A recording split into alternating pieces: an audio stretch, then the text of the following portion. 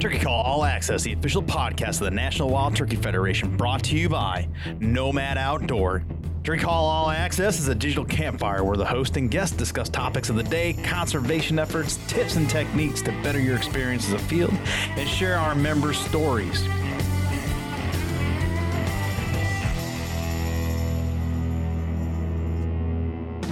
Welcome back, everybody. This is it, the final episode of the Turkey Call All Access, the official podcast of the National Wild Turkey Federation, brought to you by Nomad Outdoor for 2022. This week, we welcome in Al Stewart, director of the Nimrod Education Center at Hillsdale College, 50 years with the Michigan DNR, the only professional to have trapped and harvested all the subspecies of wild turkey, plus the ocellated jungle turkey. You're going to hear Al's story and more. You can also find Al's story in the January-February edition of the Turkey Call book, hitting mailboxes now or within the last week. We're going to do all that with Al and more. It's a great conversation. 90 seconds. Let's go. Under the visionary leadership of founder Johnny Morris, Bass Pro Shops and Cabela's is leading North America's largest conservation movement. Their partnership with the National Wild Turkey Federation is a match made in heaven for hunters across America. The Save the Habitat, Save the Hunt initiative continues to be a resounding success, with more than $6 million provided for conserving wildlife habitat, recruiting more hunters, and opening more access to hundreds of thousands of acres across the nation. To learn more, go to basspro.com/conservation. Some say a silenced gunshot is the baddest sound out there. At Silencer Central, we have another favorite. It's the sound of silence delivered to your front door. When you buy from Silencer Central, we handle your application, set you up with a free NFA gun trust, and deliver your silencer straight to you. With an average 90-day turnaround time when you use eForms, buying a silencer is simpler than ever. Visit silencercentral.com and we'll help you get started. Have you been to shop.nwtf.org yet? Well, if not, I invite you to go there now. Again, that's shop.nwtf.org for all the latest and greatest NWTF lifestyle gear. Need a trucker cap? We got you covered. Need a low pro hat? We got you covered there. Guys gear, ladies gear, kids gear, accessories for the pool, for the backyard, for hunting, camping. We got you all there. Shop.nwtf.org. Go there today and get your latest NWTF gear. Ladies and gentlemen, welcome back to another installment of the Turkey Call All Access podcast, the official podcast of the National Wild Turkey Federation. This week, I am joined, it's a pleasure, Al Stewart, the director of the Nimrod Education Center. We're going to go through all of Al's, well, most of his resume as time allows, but in the most recent edition of the Turkey Call publication, the book that just hit mailboxes here in the last week, there is a feature on Al, on Mr. Stewart here, and what's notable, besides a great resume, Al is the only individual that we know of to have trapped and harvested all subspecies of wild turkey, to include the jungle bird, the ocellated turkey. All that being said, Al, welcome to the program. Thanks so much for carving the time out. Yeah, hey, thanks for inviting me, Fred. This is pretty exciting. I enjoy talking about turkeys. So, yeah, no doubt. Well, we're in the right place and you're in good company. And I wish we had more than an hour. So perhaps this will be a two-parter at some point. How are the holidays treating you? And you're in Michigan, is that right? Yeah, I'm in Michigan, and we're just here just before a storm might come rolling in. Yeah, so, it's about to get real sporty across most of the country here as we're recording this. Yes. Yeah. So, I guess the natural question, not fact checking our people because they're pretty good at what they do, but this in fact is a true statement. The only wildlife professional to do what I just said. What does that mean? I mean, it certainly is a heck of a feather in a cap of a wildlife professional and a turkey nut like yourself, and someone that's looking at you being like, wow, I'm just trying to get to all these places. Never mind, touch them all multiple times. What is that like? Well, it's pretty exciting. I think one of the key parts of it is, being a professional wildlife biologist, turkey biologist that has had the opportunity to trap for either research or restoration activities, all the subspecies plus the oscillated. And then I was fortunate enough to be recognized by my peers and NWTF for having done that. Mm-hmm. And then, the next step is, as a turkey hunter, to be able to, go out and shoot a world slam. Sure. Those are always fun too. So, putting them both together, I guess, puts me in a class all by myself. Yeah. Turkey myself. and as we all well know, turkey hunters being completely competitive for a myriad of reasons, now having this published here and this factoid getting out, I would imagine that some wildlife professional, maybe just clear of their doctorate, is going to be like, I have something to achieve. There cannot be a class of one, right? Yeah, I think the water has gone over the dam. It's I was very, very, very fortunate to have strong support from the National Wild Turkey Federation and people like James Earl Kennemer and the CEOs of NWTF. Plus, I worked with the Michigan Department of Natural Resources mm-hmm. for 50 years, and dabbled in turkeys throughout most of my career, as well as other things. But so I had, the agency was supportive of me helping, in other states and other places, and it's I'm feel very, very fortunate to and as you as you alluded to there, I mean, the work is not just, it encompasses upland game birds in totality, right? I mean, you did a lot of work with turkeys, but instrumental in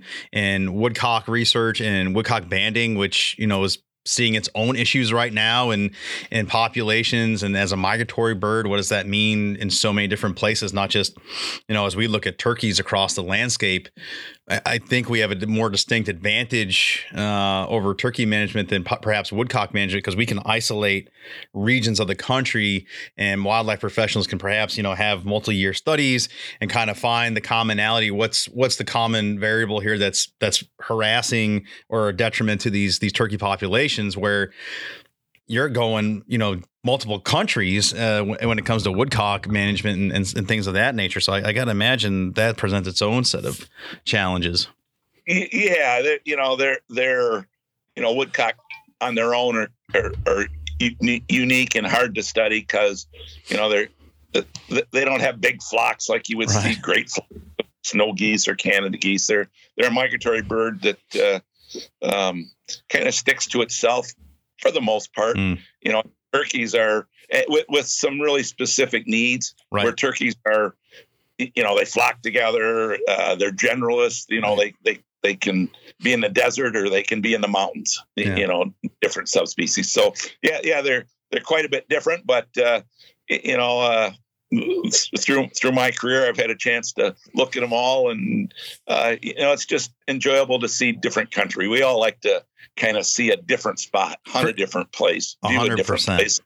And I've had the good fortune to do that as a professional on multiple species, and then as a turkey hunter to be able to see all these different areas. And the swamps of Florida are quite a bit different than the north woods of Michigan's Upper Peninsula.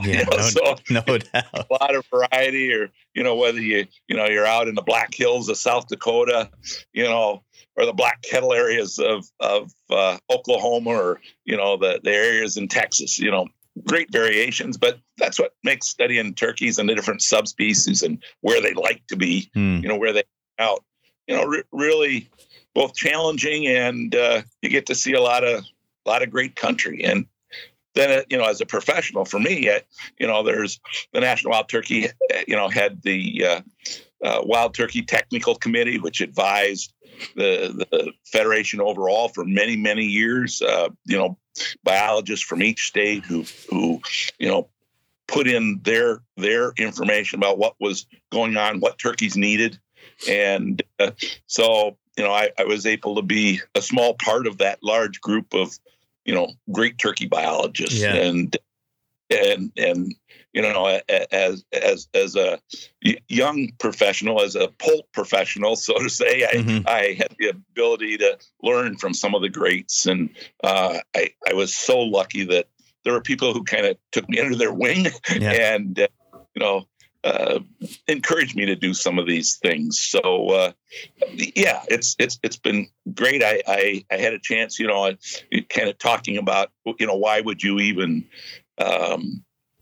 try to shoot grand slams of anything, or, you know, trap grand slams. And I'm not you know, quite frank about it, I'm not a grand slam kind of guy, but this all just worked in that, you know, along those lines. And when I was trying to learn more about wild turkeys, and, you know, we didn't have a lot of deep knowledge in Michigan. We had some, but turkeys, but we, you know, it was sort of a minor thing in the world of wildlife management in Michigan, because we had lots of deer, and Michigan's a deer state, you know, and people hunt deer in Michigan, and that's the bread and butter.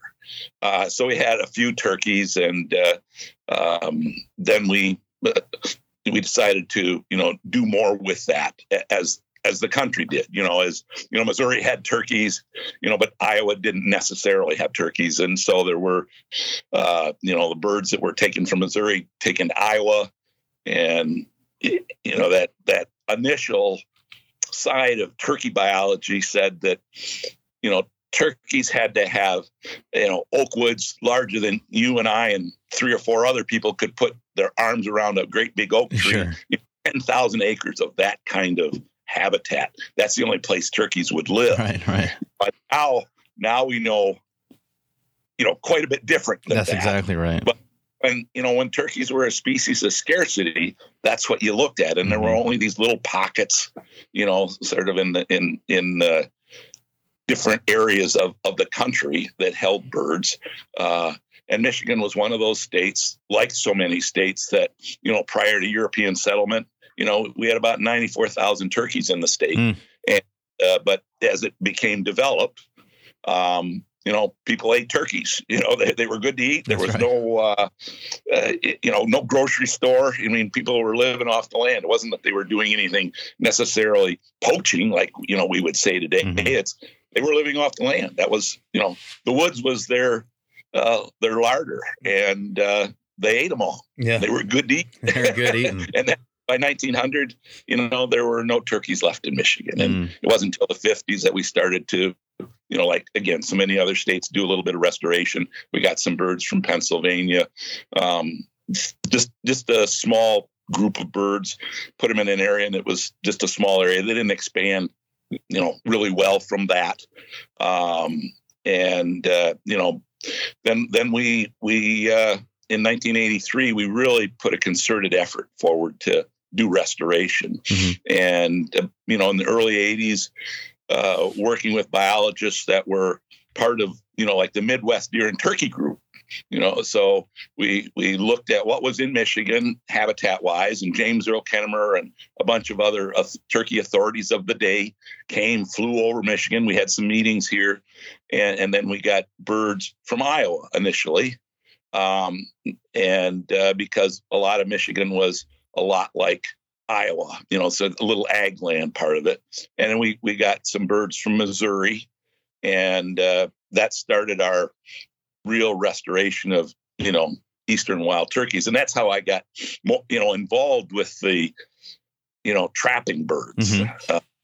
When I was in the very early 70s, when I was like a temporary worker for the Michigan DNR, and I was still going in college, and I was invited to go on a project through our wildlife pathology lab up into northern Michigan, where we had some birds, trap them, take blood from, you know, kind of a litmus test, you know, as a, you know, internal parasites, blood quality, all of that. Sure. And I went along on that trip, and it was like, oh my gosh, that's what I want. I want to do more. This is really cool, you know? And that was kind of the, you know, what started me off in the kind of the turkey side of it. And then it was so cool that it was like, oh yeah, you can hunt them too. Well, Even better. I want to hunt.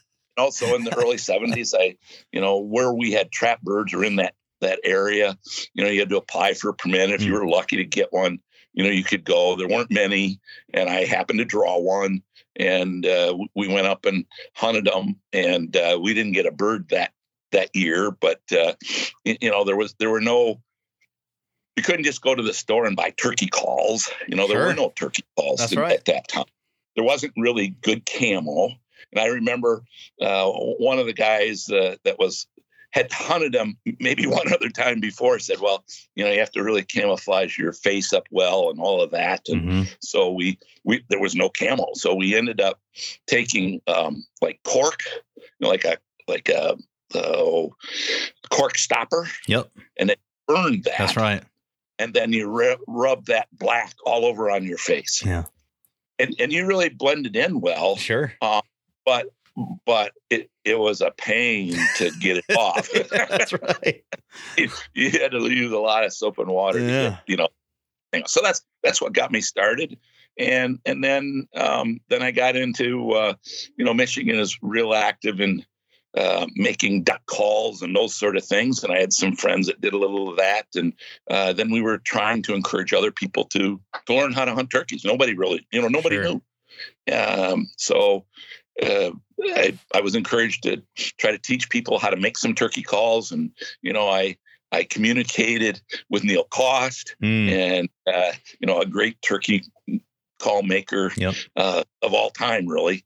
And he was just so considerate of me. And he gave me all sorts of tips and kits and everything. In fact, I have so many of his calls still and some of his kits. Really? That he even made. Oh, very nice. Yeah.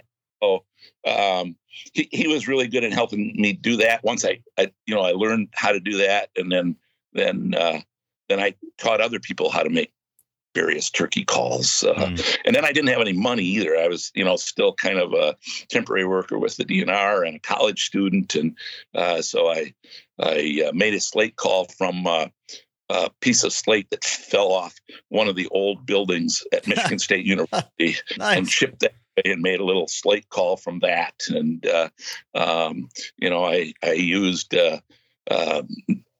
made some diaphragm calls, from a prophylactic and aluminum from a beer can and some athletic tape. It was pretty primitive, but it worked. It works.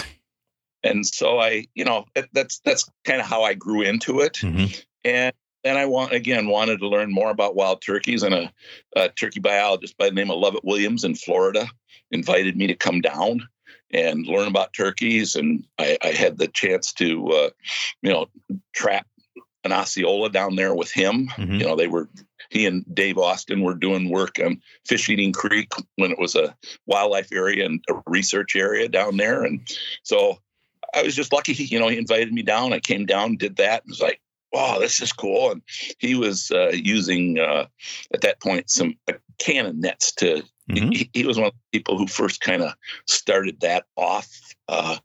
These cannon nets or rocket nets were originally used to trap waterfowl and then, shifted over to turkeys. Pretty effective. And so he helped to improve the success of using that technique.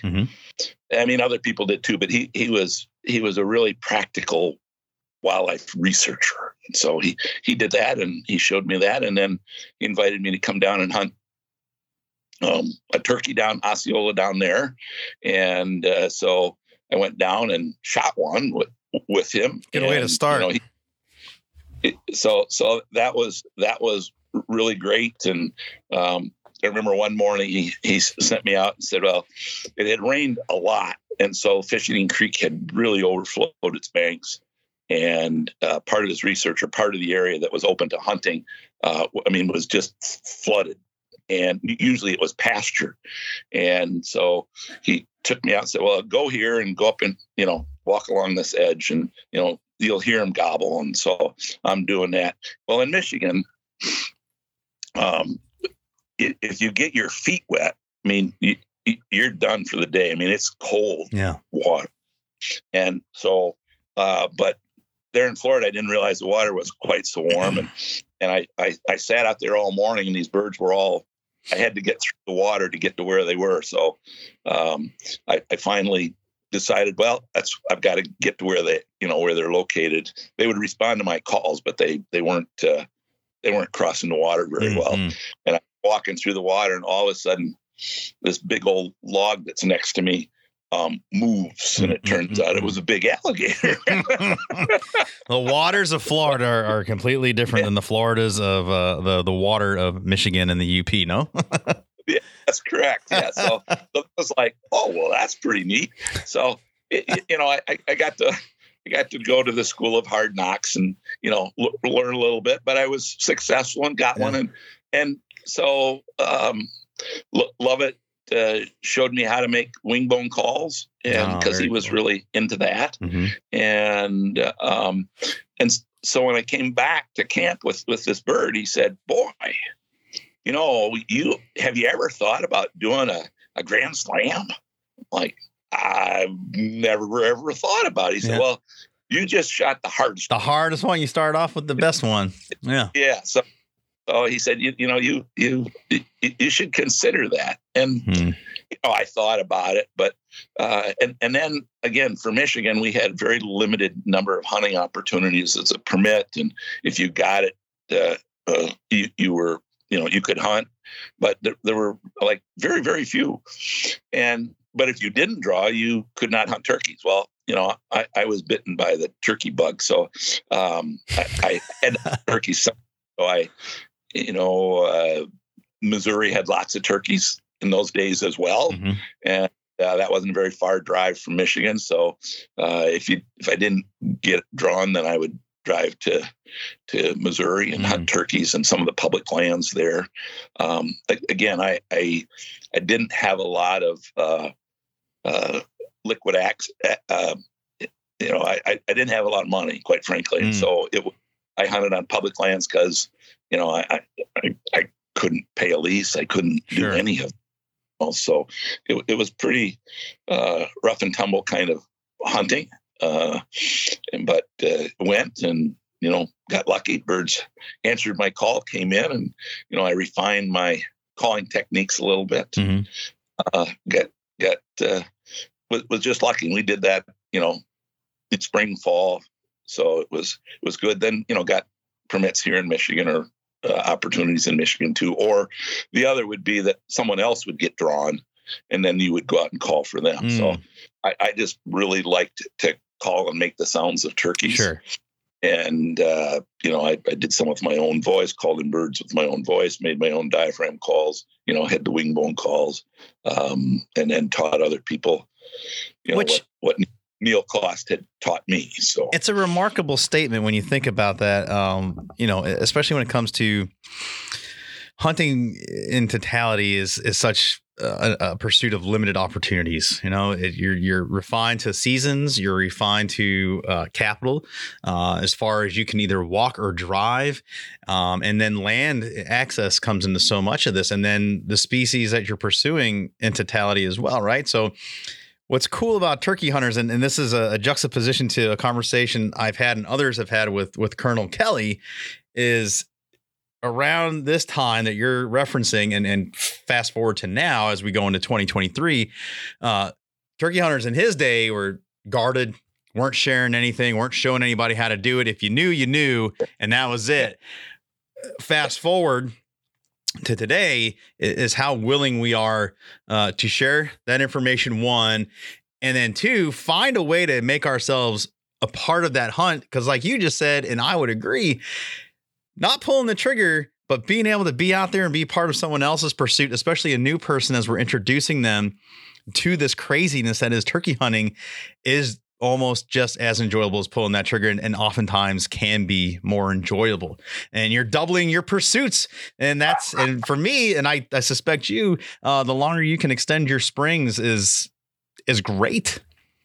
Yeah. Yeah. And I think that's something about, turkey hunting that, it takes the best of all hunting, the best of deer hunting with the woodsmanship and understanding, how, where animals live and what they do.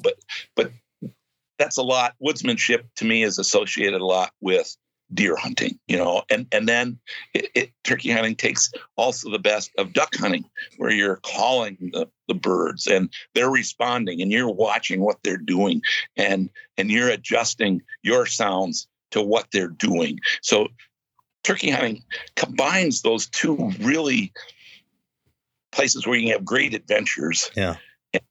And puts it all into one place. And then the really good turkey hunters that I know really do get more satisfaction out of calling in a turkey or mentoring someone for their hunt.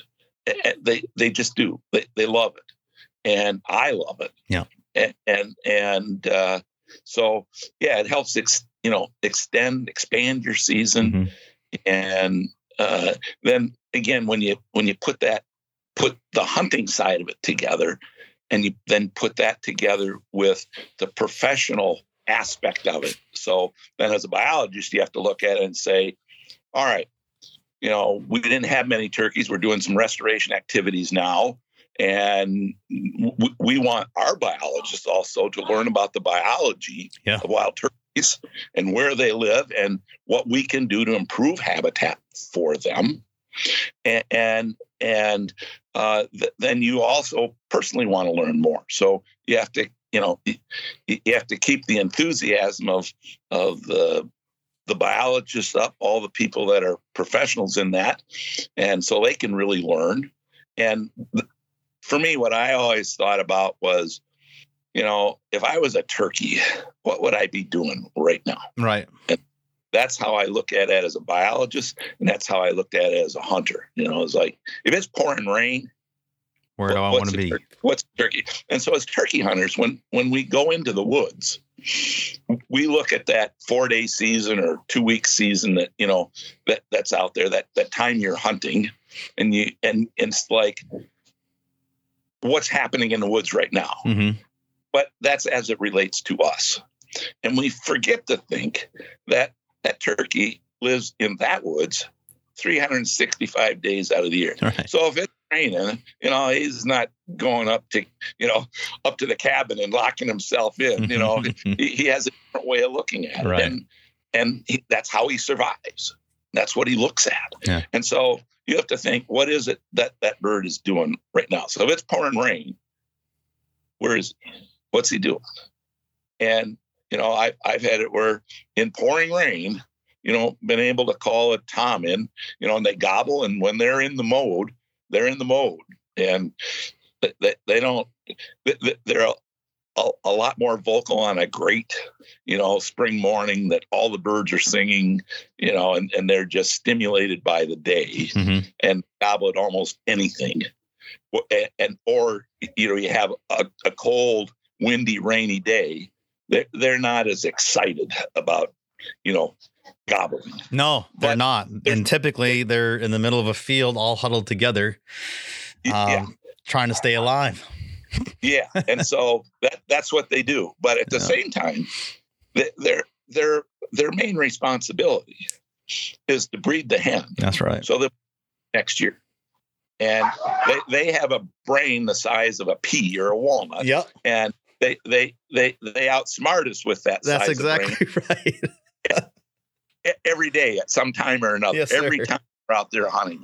So again, that's what we have to look at. And that's what we have to think about. And again, I've been fortunate to be able to do that. And again, people kind of take me under their wing and show me that. And when we got birds from Missouri and Iowa, then our responsibility for our biologists who had not done much work with turkeys is to let this population, kind of expand a little bit, but then be able to trap those birds and then move them to other areas in southern Michigan to expand our population and restore birds across their, native habitat. And that's what we did. And in order to learn more about it, I read that there really wasn't a lot out there, and published. Again, just like turkey hunting, so much of it was handed down from one good turkey trapper to another turkey trapper. So some of it was just, the story that was told or the hands-on, here's how you do it. And then some of the literature was actually contradictory of, how do you wire it up or not wire it up? And the deeper I got into it, the more I could see, that we need to do something different. We need to have a manual or some way of training people to be consistent in how they use these, rocket nets, how they trap birds. So, because we don't have a lot of time, we don't have a lot of people, and our birds are kind of scarce. So we have to be very strategic and surgical in how we do that. And so I was then invited to go out to Iowa and trap with some of their turkeys, or their biologists that were trapping turkeys, and giving them to other states. And so they had a really strong population, and they were really good about sharing birds. And so I went out there and learned from some of their top trappers, and then came back here and put together a manual for our biologists to learn how to do it and be successful. And they were. So myself and a couple other people developed a training video, which back then was, nobody did video. Right. So we still had film that you had to send off to some place to get a slide. Okay, so gotcha. Some viewers may not even know what a slide is. No, not at all. So it became a little harder, and had that chance to go out and do that, bring it back. But then I started to also hear from other states, other places where people were trapping turkeys, or even waterfowl for that matter. And, there were accidents happening. And so a charge might go off that shouldn't have gone off, or a rocket went up and actually went over a power line. There are things that shouldn't happen. Yeah. And so we developed this safety manual, and then trained other biologists from other states how to do it, the correct way. Because the charges that you put in there in the rocket nets were like howitzer pellets. Sure. And then the primers were like primers for the Patriot missiles. So before 9/11, even, we were doing this, and then you had to keep track of, legally you had to keep track of everything logged, right? Charge was, what was going on, and then how you stored it, and the charge by itself, just laying out in the ground, was just a fire starter. It just poof, it didn't do anything. But when you put it into a rocket, which is sort of like a pipe bomb with it's exactly what it is. It's sort of like a pipe bomb with a mission. Okay. That's a quotable spot right there too. I'm going to mark that 30 minutes and 42 seconds. Pipe bomb with a mission. I love that, because that's exactly what it appears to be, right?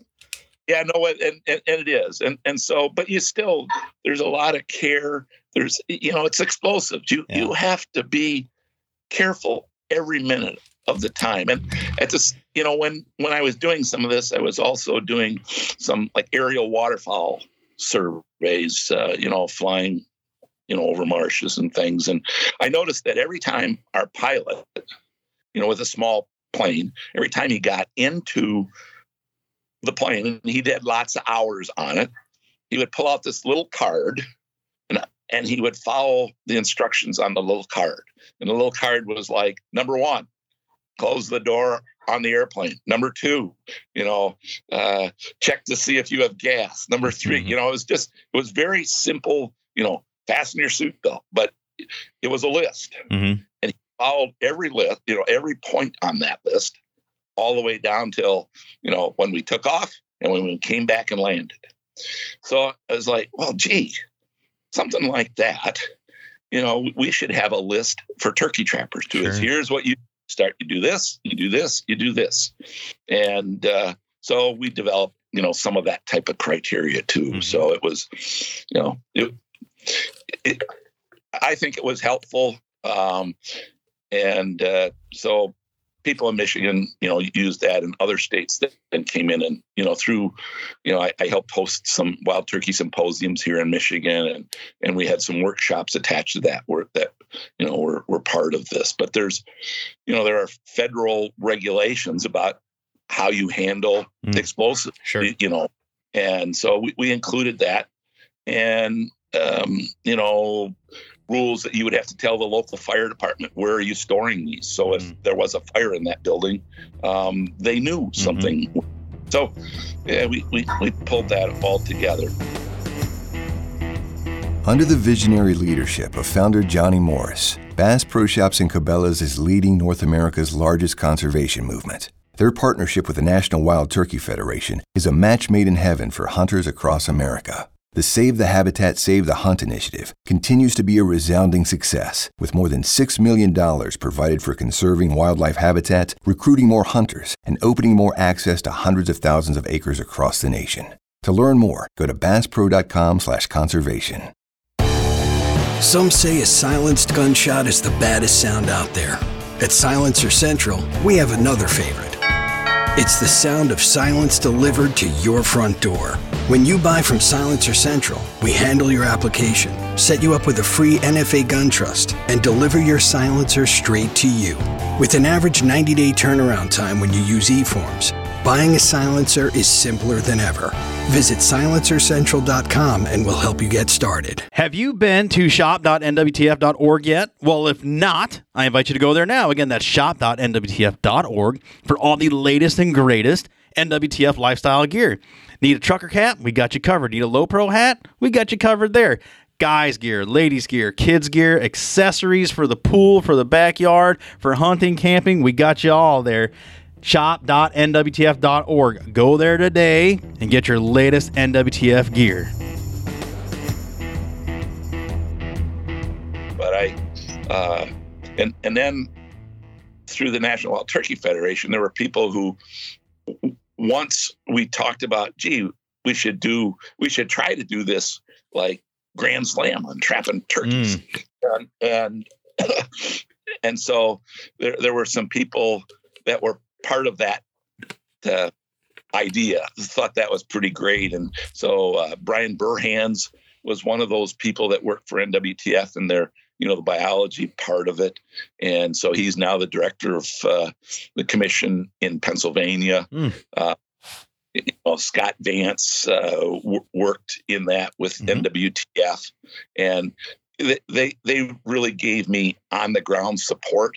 And so Brian and I, we went to, well, Scott did too, went to Mexico and helped trap Gould's turkeys to bring Arizona. And so, that's in the Sierra Madres. It's up in the middle of nowhere.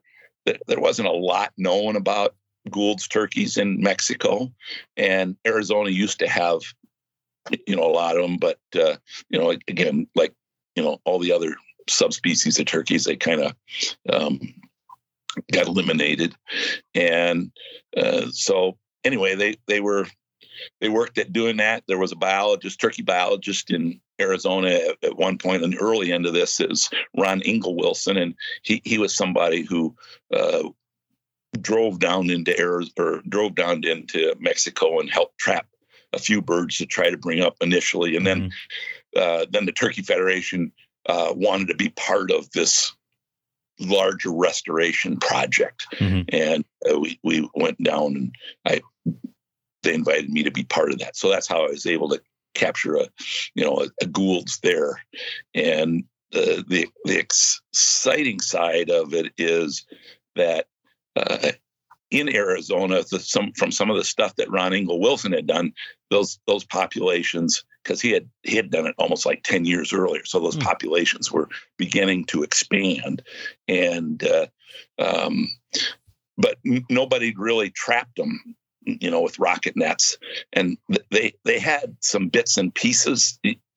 Ron had retired or moved on, and there were just parts, for turkey trapping around. And the turkey biologist for the state, Brian, for Arizona, asked me to come there and help. So I came down and worked with them and taught a guy by the name of John Milkins to trap the birds. Mm-hmm. So the fun part is that those Gould's turkeys that were up there, we trapped the first group in modern times and moved them to another sky mountain.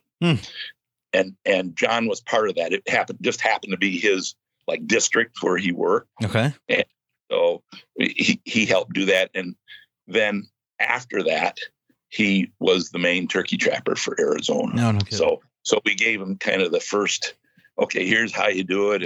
And we trapped him and we were really excited about it.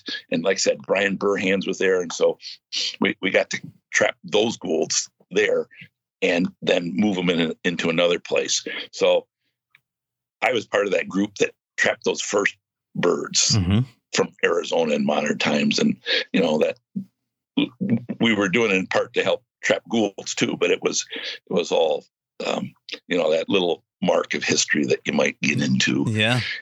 And then when we were down in Mexico, we had trapped some birds that then, were brought up as well and held in quarantine and, done all of that. So that was fun.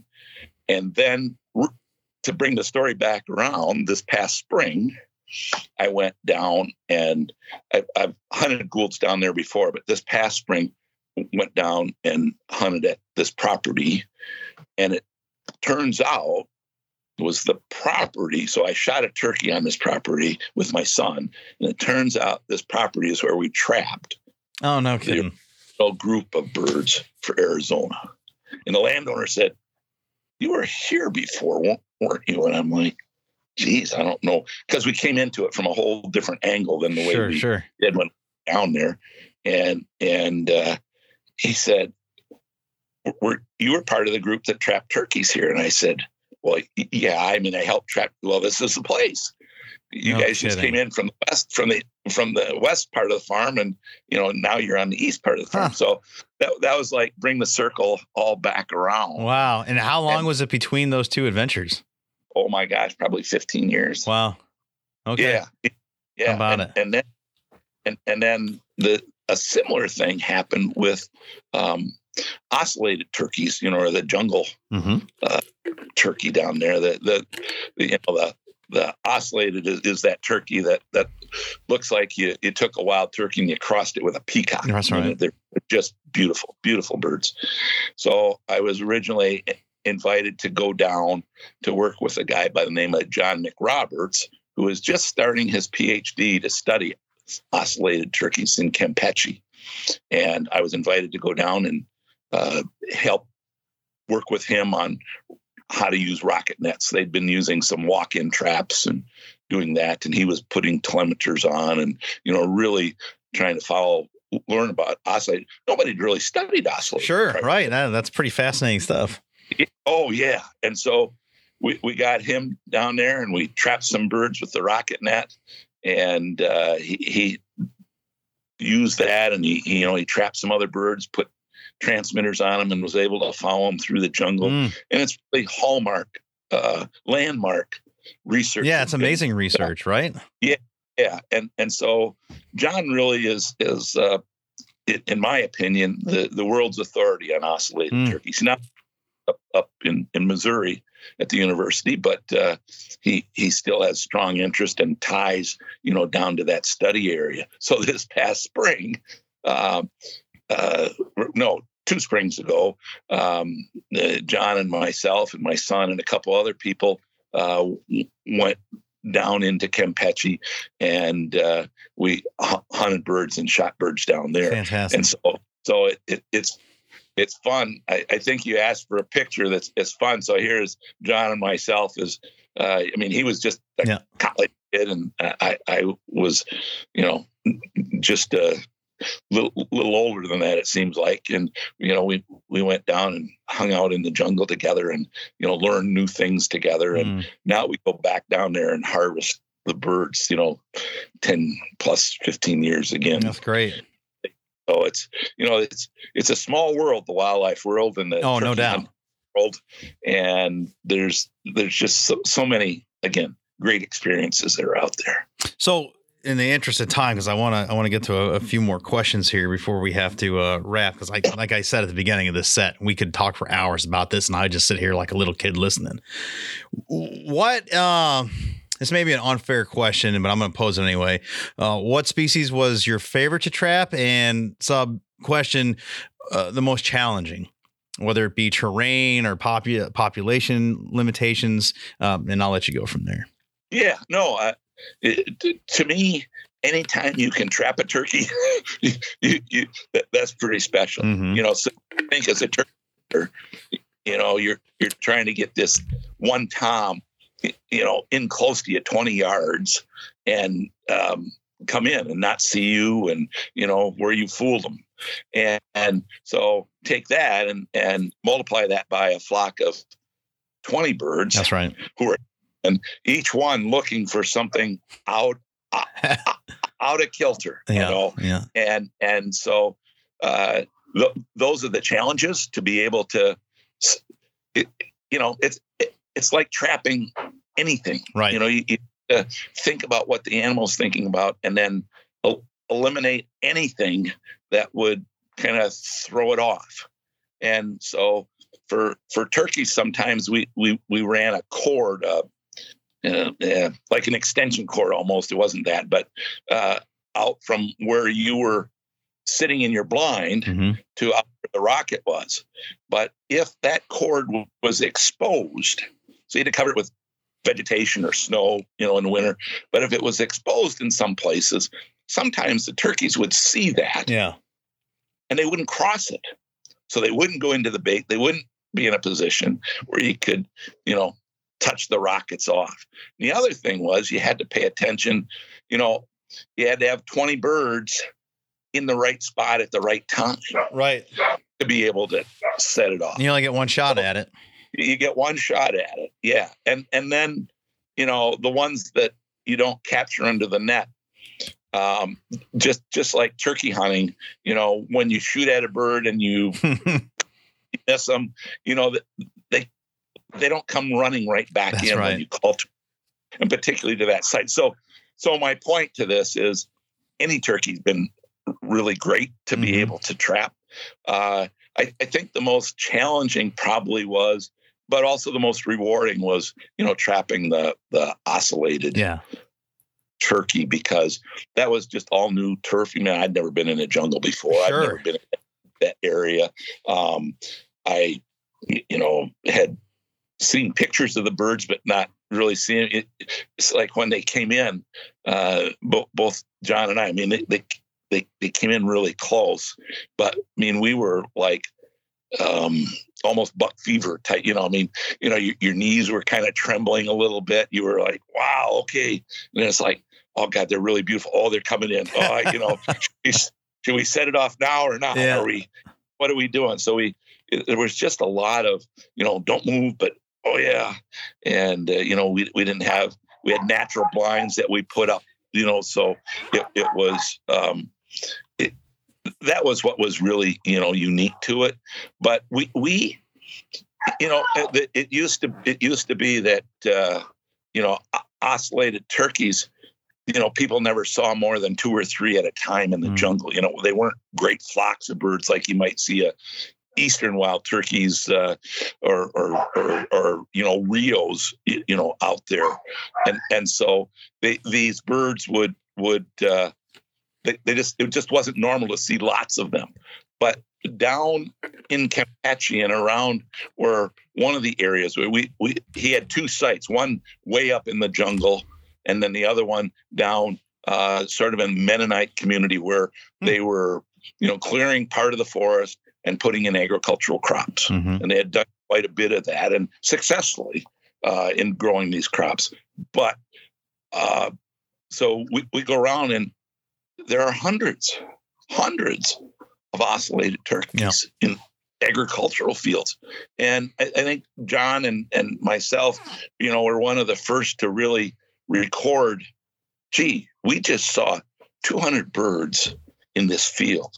And we drove down the road a quarter, 3/4 of a mile. And here's another field with 200, oscillated turkeys in it.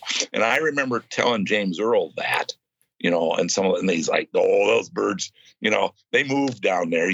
They're not like that, and it really hadn't been recorded that way or documented. There were probably people who knew that. I mean, the Mennonites, but in the sort of the professional community, that wasn't. They were jungle birds. You didn't see them often. Right. Even hunted them, you didn't see them because it was thick jungle. Mm-hmm. And so things really changed. And so a lot of the hunting today, is some of the best, most consistent hunting is no longer up in the jungle, but down, adjacent to these agricultural areas. There's a lot of birds around that area, and then as the sort of the spring moves on, they move out of those agricultural areas and then, move back out into the jungle. Mm. So, again, not unlike, wild turkeys, you might have the Merriams where in the winter they drop down, lower, they stay around some of the agricultural places. But as the snow melts, as the season moves on, then they move up higher into the the mountains or the hillsides of the Black Hills, and then they just disperse out. You don't see 100 Merriam's turkeys, in the woods in the Black Hills necessarily. Just up in the forest. That's right. But you can see them in the winter. Yep. It's like anywhere. Right now, they're here in New Hampshire and likely in Michigan. They're all starting to winter up.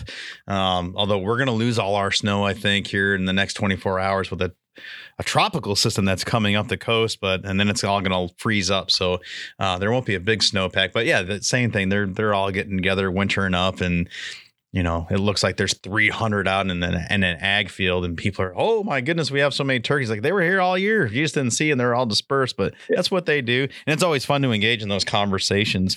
I'm going to bring us home here and give us a chance to talk and give you a chance to talk about Nimrod Society and Hillsdale. So as we said, 50 years of experience. You retired after 50 years with Michigan DNR, and then you were offered this position.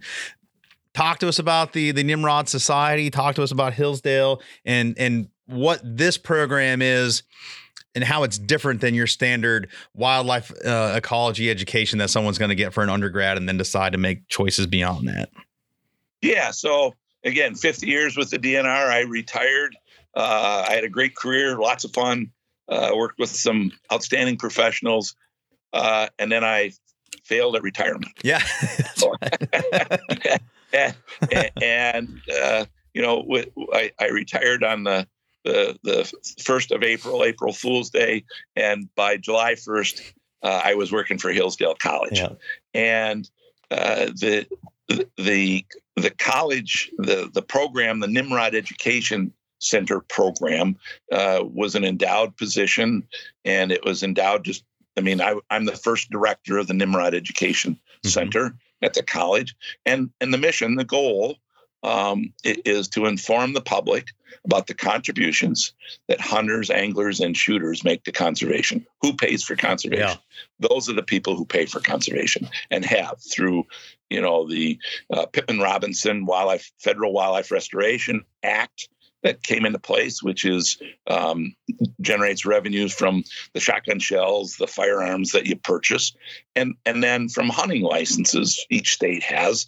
And when you buy a hunting license, that goes usually into the state's wildlife restoration activities, and then those dollars are matched with those federal dollars. Mm-hmm. So that's how state fish and game agencies are really funded. But hunters are who help, or anglers are really who help to do that.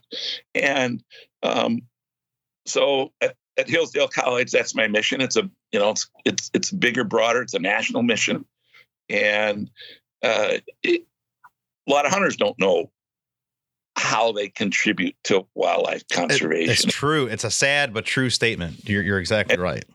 And so turkeys, are that great avenue, great venue to help share the story, because they were on the landscape, and then extirpated over a large part of their range. Mm-hmm. And then, in the 30s and 40s and, into the 80s today, we've taken them from, species of scarcity to animals of abundance. And a lot of people today are like, wow, I didn't know turkeys didn't always exist. I see turkeys, often. So we're trying to tell that story. And that's a great way to do it. Plus you have Thanksgiving, so people are familiar with turkeys. And so they, at Thanksgiving, there's a time that comes up where you can share this topic. So at Hillsdale, we also have the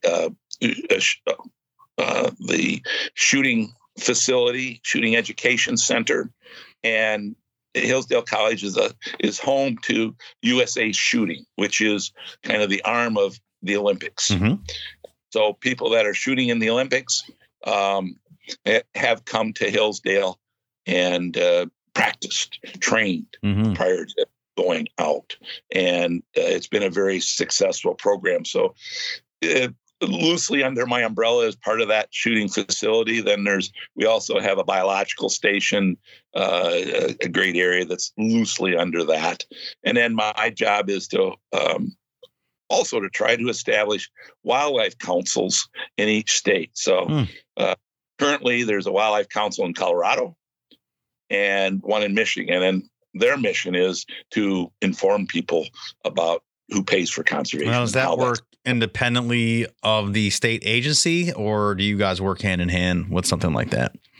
Yeah, it's independent of the state agency, most of it, but the state agency is directly involved, obviously. So I guess what I'm getting to is you said, you just highlighted a couple states there, and we have way more states. So if somebody's hearing this and they say, "Oh, we'd love to see something like that in our state," how would one go about connecting dots and standing something up like that to educate the public beyond their hunter ed class that may or may not, and most of them do not, talk about Pittman Robertson and how the hunters and anglers' dollars are matched and put to work for the resource? Yeah, so in Michigan, the council receives money through the legislature set this up. So $1 out of my hunting license in Michigan goes towards the council to help fund this type of communication that goes to places like Detroit or Grand Rapids for people who aren't hunters or anglers. It's not really a hook and bullet type of sell. It's for the voting public. Sure. So that who pays, how it's done, and things like bald eagles. You don't hunt bald eagles, obviously. They're our national symbol, but they, like turkeys, were they were, on an endangered species list. Yeah. The turkeys weren't, but these were. And we've seen eagles go from being an endangered species to now not even being listed anymore. Yeah. Again, from a species of scarcity to an animal of abundance.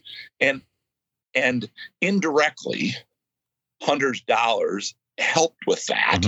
They can't be used for restoration of eagles, but the hunters' dollars part of it. But what they did do is create good habitat for ducks, good habitat for other wildlife, huntable wildlife. I like to call those things the unendangered species because they're the hunted wildlife.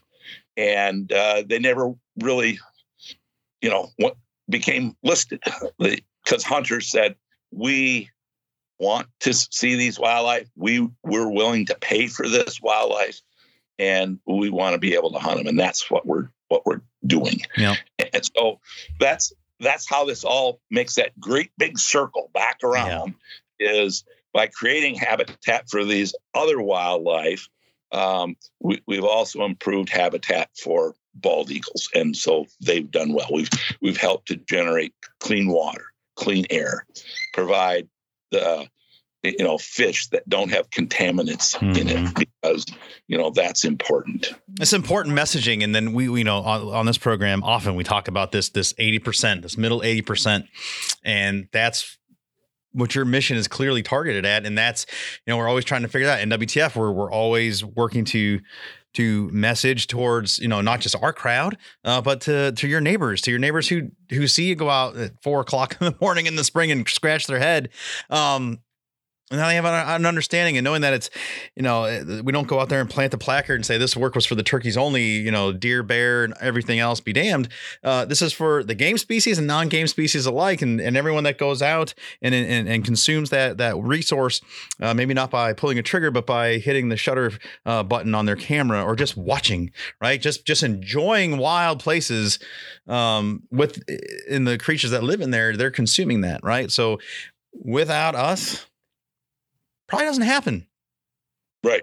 That management piece, it does not happen. I saw something recently that, these wild places are so much enjoyable with wild things in them. And if we don't have wild creatures to observe, to enjoy, to sit there and just ponder, you're staring at the grass. And I don't mean to put it so bluntly, but I mean, that's why people like to go out in the woods. And this time of year, they're trekking in the snow. Well, you're solving a mystery. This is fun, natural things that we want to be in. We want to go out and explore and be amongst them. Hopefully not too close and you don't get gored in Yellowstone kind of thing, but you understand where I'm going with this. Oh yeah, no. And and the National Wild Turkey Federation has been a leader from the very beginning. That's right. In this R3 hunter retention recruitment, reactivate side of it. They were part of this before there was the term R3. Exactly right. And a guy by the name of Steve Sharp, who's a close friend and a real avid individual, a field rep for NWTF, also recently retired. We've worked together a lot, and we did these mentoring type programs before it was, really something that was registered on a docket. And so NWTF, both in the restoration side of wild turkeys, in the communicating the message, have been the core leaders of all of it. And very strong in that.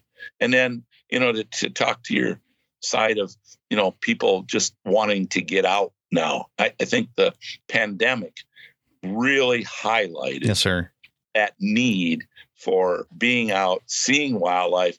There was a lot of discussion prior to the pandemic as, get outside, go out and look. And there were a lot of people who just heard it but didn't participate. All of a sudden the pandemic fell into play, and look what's happened. Record numbers of people at national parks. And why are they going to Yellowstone? They're going to Yellowstone to see the bison and the grizzly bears. That's exactly right. And anything else. And I think that's inherent to who we are as people. 100%. And we tend to lose that, as we become more focused on making a dollar in working and eking out our personal livings. And, now you're seeing, again, partly because of the pandemic, is people that are going, getting cabin fever and saying, let's go out. And for mental health issues, quality of life issues, is I just want to walk around in the woods. And if I see a crow or a blue jay, this is a great day. It's a great day. For those of us who hunt and are out like that a lot, or fish, we get to see this when we're out. And we know that, but we lose track that there's a lot of individuals who live in an apartment, who live in the city, who, maybe an English sparrow might be the only wildlife pigeon that they see. But now they're saying, wow, this is pretty cool. I want to do it. I want to be part of it. We had a legislator here in Michigan that she was raised in Detroit and, had never hunted or fished, at all, really. And so we took her duck hunting, we took her fishing, and what she was so, it was just eye-opening for her was, gee, here is the Detroit River, and we can go out, and it's one of the best places to catch walleye. And her side of it was, I have lived here my whole life.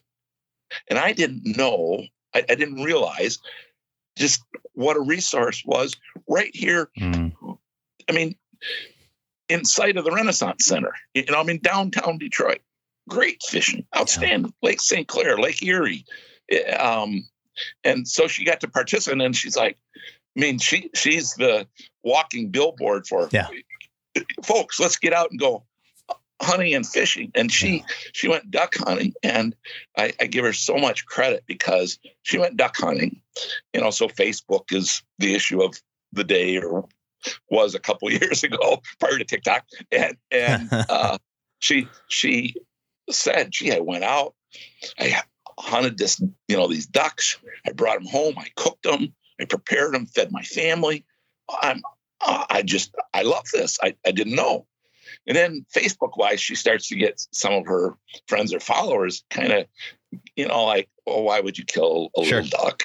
And she just went right back at him and said, here are the reasons. This is who we are, and we are hunters and gatherers, and here's what it's about. And I fed my family with it, and I know where my food comes from.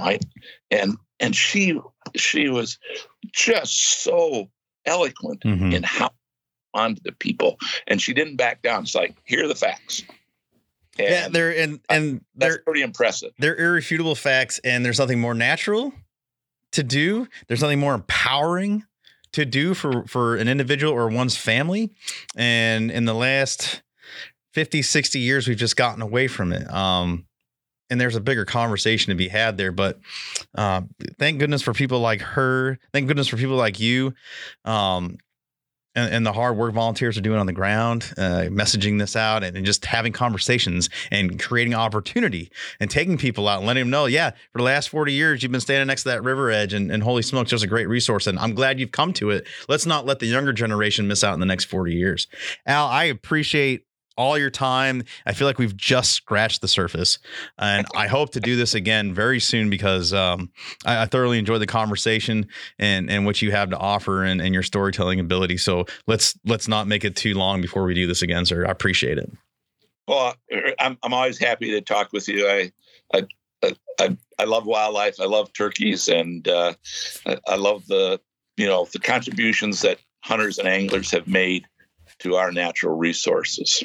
The article is 5 Decades on the Hunt, story and photos by Jeff Heldson here in the new edition of the Turkey Call magazine. If you are a member, you have it or are getting it. If you're not a member, sign up. $35 get you this great book with great stories like this, and you get to meet and hear from fantastic people that have been at it for decades, contributing to what we are enjoying today. Best wishes to you, Al, over the holidays. Happy New Year. If you are at convention, let's make sure we connect. If you're not, I hope to connect with you very soon here before or after convention, and continued success. If people want to get in touch with you or have interest about Hillsdale and the Nimrod School, how can they get in touch with you? Well, probably the easiest way to do it is just go to Google Nimrod Education Center. And just so you know, Nimrod stands for the mighty hunter before the Lord in Genesis. That's exactly right.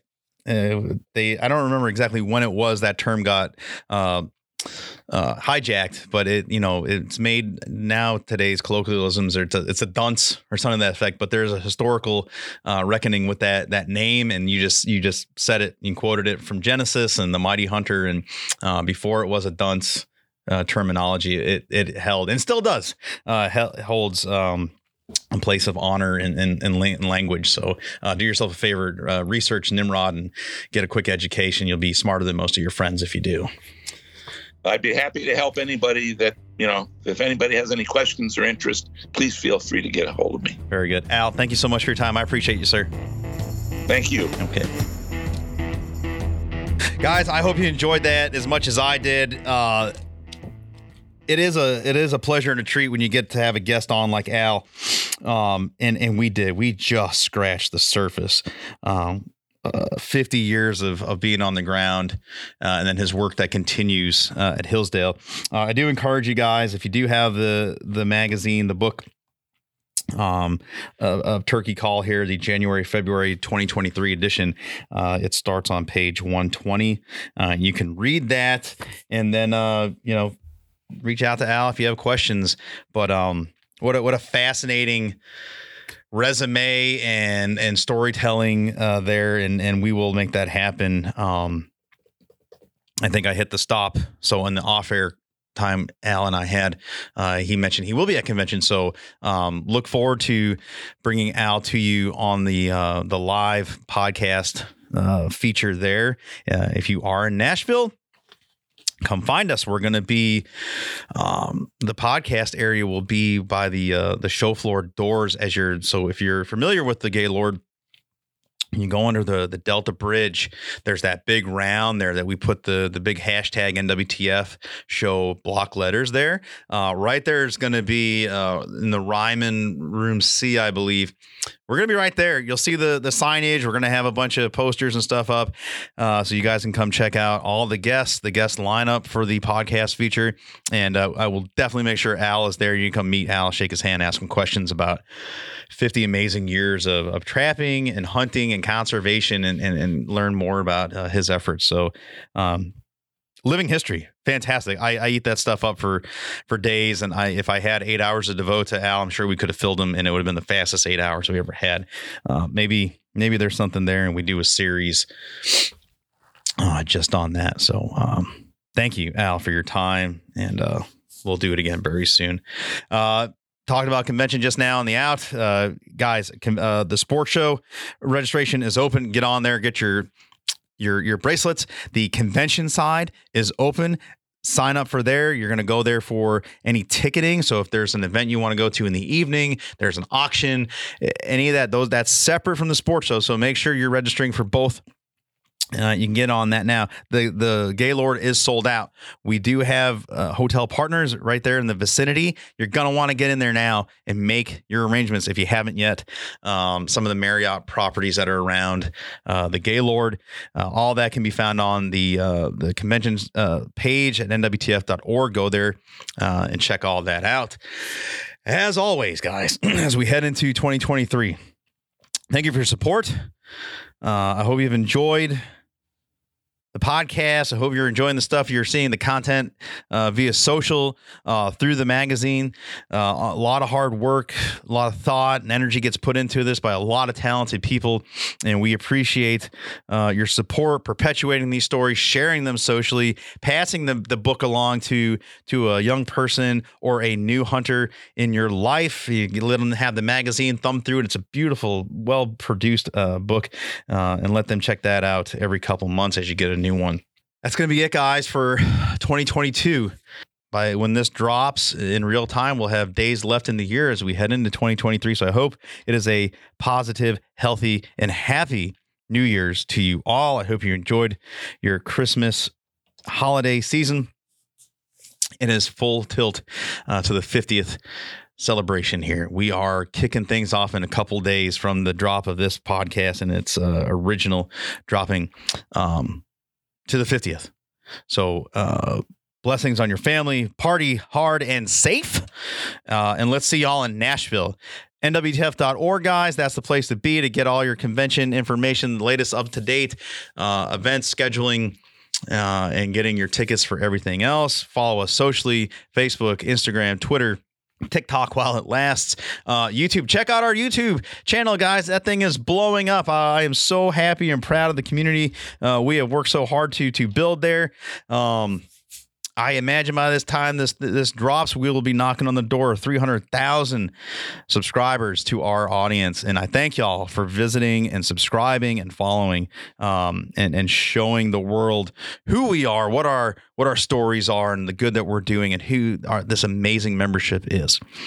So check out NWTF Online at YouTube, and continue to like, subscribe, follow where you can with this podcast on all the podcast platforms. It helps us. If you leave a rating, if you leave a comment that is positive and beat the algorithmic overlords that exist in in the digital world, let's get this show up and running and in the faces of the non-turkey hunting public, so that they can hear great stories like you heard today with Al and so many more. That's it, guys. Until next year. Dad joke there. It's only a couple days away. 2023, it's coming. We'll see you then. Until then, be safe, be kind, love each other. See ya.